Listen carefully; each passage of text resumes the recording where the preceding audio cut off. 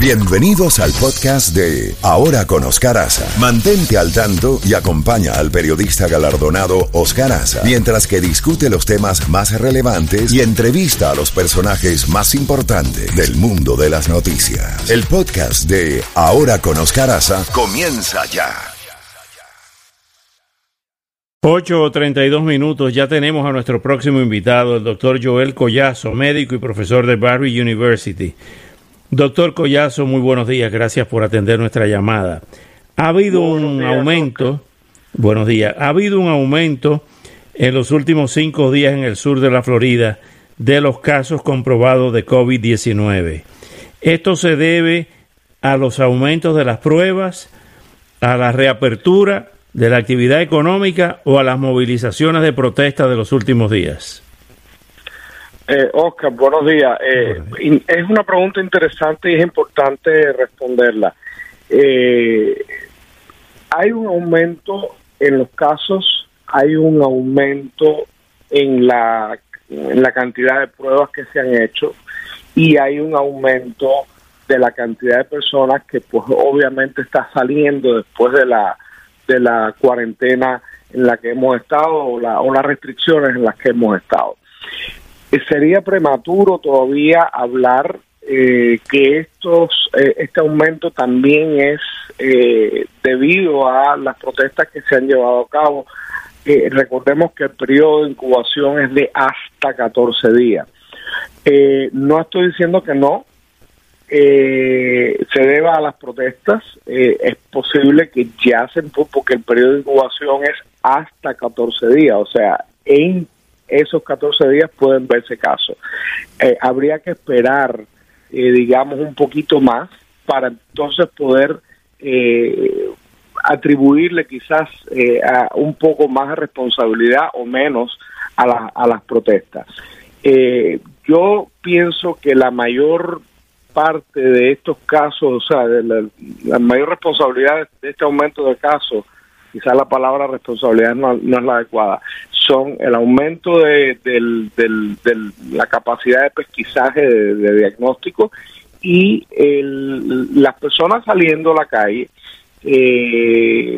desafortunadamente no respetando en muchos casos las normas de prevención. Nueva Zelanda anunció que controló el COVID-19, el coronavirus. ¿Cómo pueden hacer esa afirmación si no ha aparecido una vacuna? Porque Nueva Zelanda tomó acciones muy precisas, acciones muy enérgicas, fueron acatadas de manera bastante regular. Y esto es algo que quizás me voy a desviar un poco de Nueva Zelanda, pero veamos el tema, por ejemplo, de Suecia, que sí tiene casos, muchos han, vanagloriado el modelo sueco. Sin embargo, cuando vemos a Suecia, no tiene la cantidad o no ha tenido la cantidad que ha tenido Italia, España, y un problema de disciplina social. Entonces, volviendo a Nueva Zelanda, quiero pensar o me parece lógico pensar que hay un problema ahí o una situación de disciplina social y una situación de liderazgo, ¿verdad? Con medidas precisas, con medidas previsorias que al final han hecho lo que se ha tenido que hacer, lo que se ha venido haciendo de manera general en los países donde se han adoptado estas medidas. O sea, las medidas de distanciamiento social, las medidas de prudencia, el cierre del país, o sea, a vuelos internacionales, a visitantes, y esto pues ha dado su fruto. Claro, Nueva Zelanda también es una isla-nación y pequeña, o sea, no podemos comparar a Nueva Zelanda en este sentido con los Estados Unidos. Es, digamos, más fácil tomar decisiones y aplicar este tipo de medidas en un país pequeño, donde es mucho más fácil controlar la frontera que en un país como Estados Unidos, o Brasil o Rusia, que son países mucho más grandes. Quiere decir que lo único que nos queda todavía es lavarnos las manos, el distanciamiento social, la mascarilla y mantener eso que usted llama disciplina social. Exactamente, no hay otra opción. no hay otra opción. No queda otra manera que, o sea, realmente que tengamos en nuestras manos para evitar enfermarnos. No existe otra manera. Hay que esperar a que sí salga una vacuna, haya algún medicamento que pueda realmente utilizarse, sea bien específico y que tenga no moderado efecto, pero sí un muy buena efectividad contra el virus para aquel que pues lo contraiga. Mientras tanto, lo único que nos queda es prevención. Que al final, Oscar, la ciudadanía tiene que entender que hoy en día, en el siglo XXI, la medicina preventiva es mucho más eficaz que la medicina curativa. ¿Qué hacemos cuando...? Sí, adelante. No, y es precisamente lo que se busca con estas medidas, o sea, prevenir. ¿Qué pasa cuando se contamina un miembro de la familia en la casa? ¿Qué hacemos? Bueno, cuando hay un miembro de la familia contaminado, ese miembro de la familia debe estar aislado dentro de la casa. La mayoría de las casas acá tienen lo que se le llama el dormitorio máster con su baño. Lo ideal es entonces que esa persona pues sea la que ocupe ese dormitorio y tenga prácticamente cero contacto con el resto de la familia.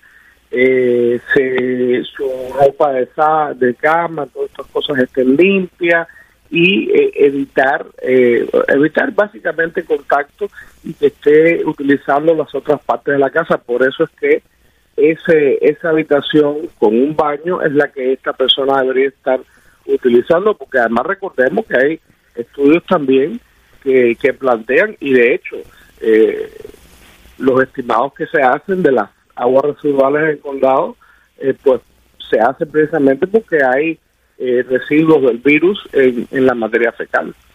Entonces, utilizar un solo baño para esa persona, que no sea el resto que utiliza la familia, todas estas medidas, o sea, evitar el contacto. Doctor Joel Collazo, como siempre, muchísimas gracias por estos minutos y esta orientación a nuestros amigos oyentes ante esta pandemia. No hay vacuna a la vista todavía. Todavía no hay vacuna a la vista, o sea, no hay una vacuna que podamos decir ya la tenemos. Hay varias en la carrera, varias compañías en la carrera, algunas ya están en fase 1. Ha sido realmente una real carrera por el tiempo, y hay que esperar. Hay resultados hasta ahora que parecen que nos van a dar una vacuna. De todas maneras, hay que estar atentos, esperando. Todas las vacunas y los estudios en medicamentos llevan un tiempo porque son diferentes fases y se han apurado bastante. O sea, se decodificó bastante rápido el genoma de este virus, una cosa que está a favor. Se han puesto a trabajar muchas compañías. Hay un esfuerzo donde algunos países están colaborando. Existen diferentes entidades que están también colaborando económicamente.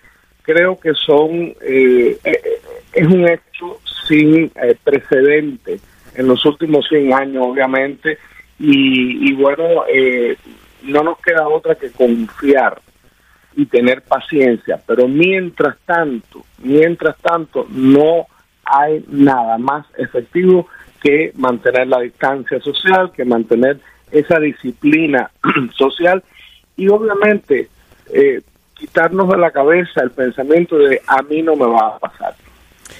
Eso es una de las cosas más importantes. Doctor Collazo, muchísimas gracias por estos minutos y hasta una próxima oportunidad.